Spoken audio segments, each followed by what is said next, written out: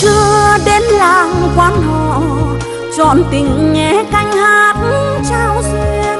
Anh chưa đến dòng sông cầu, ngàn đời vui sông nước lơ thơ. Anh cũng chẳng biết đến bao giờ, ngồi tựa mạn thuyền buông câu hát đợi chờ.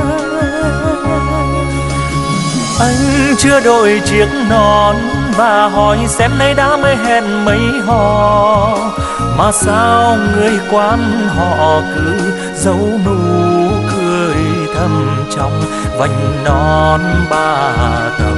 Và trong tà áo tứ thân đi hội mùa xuân,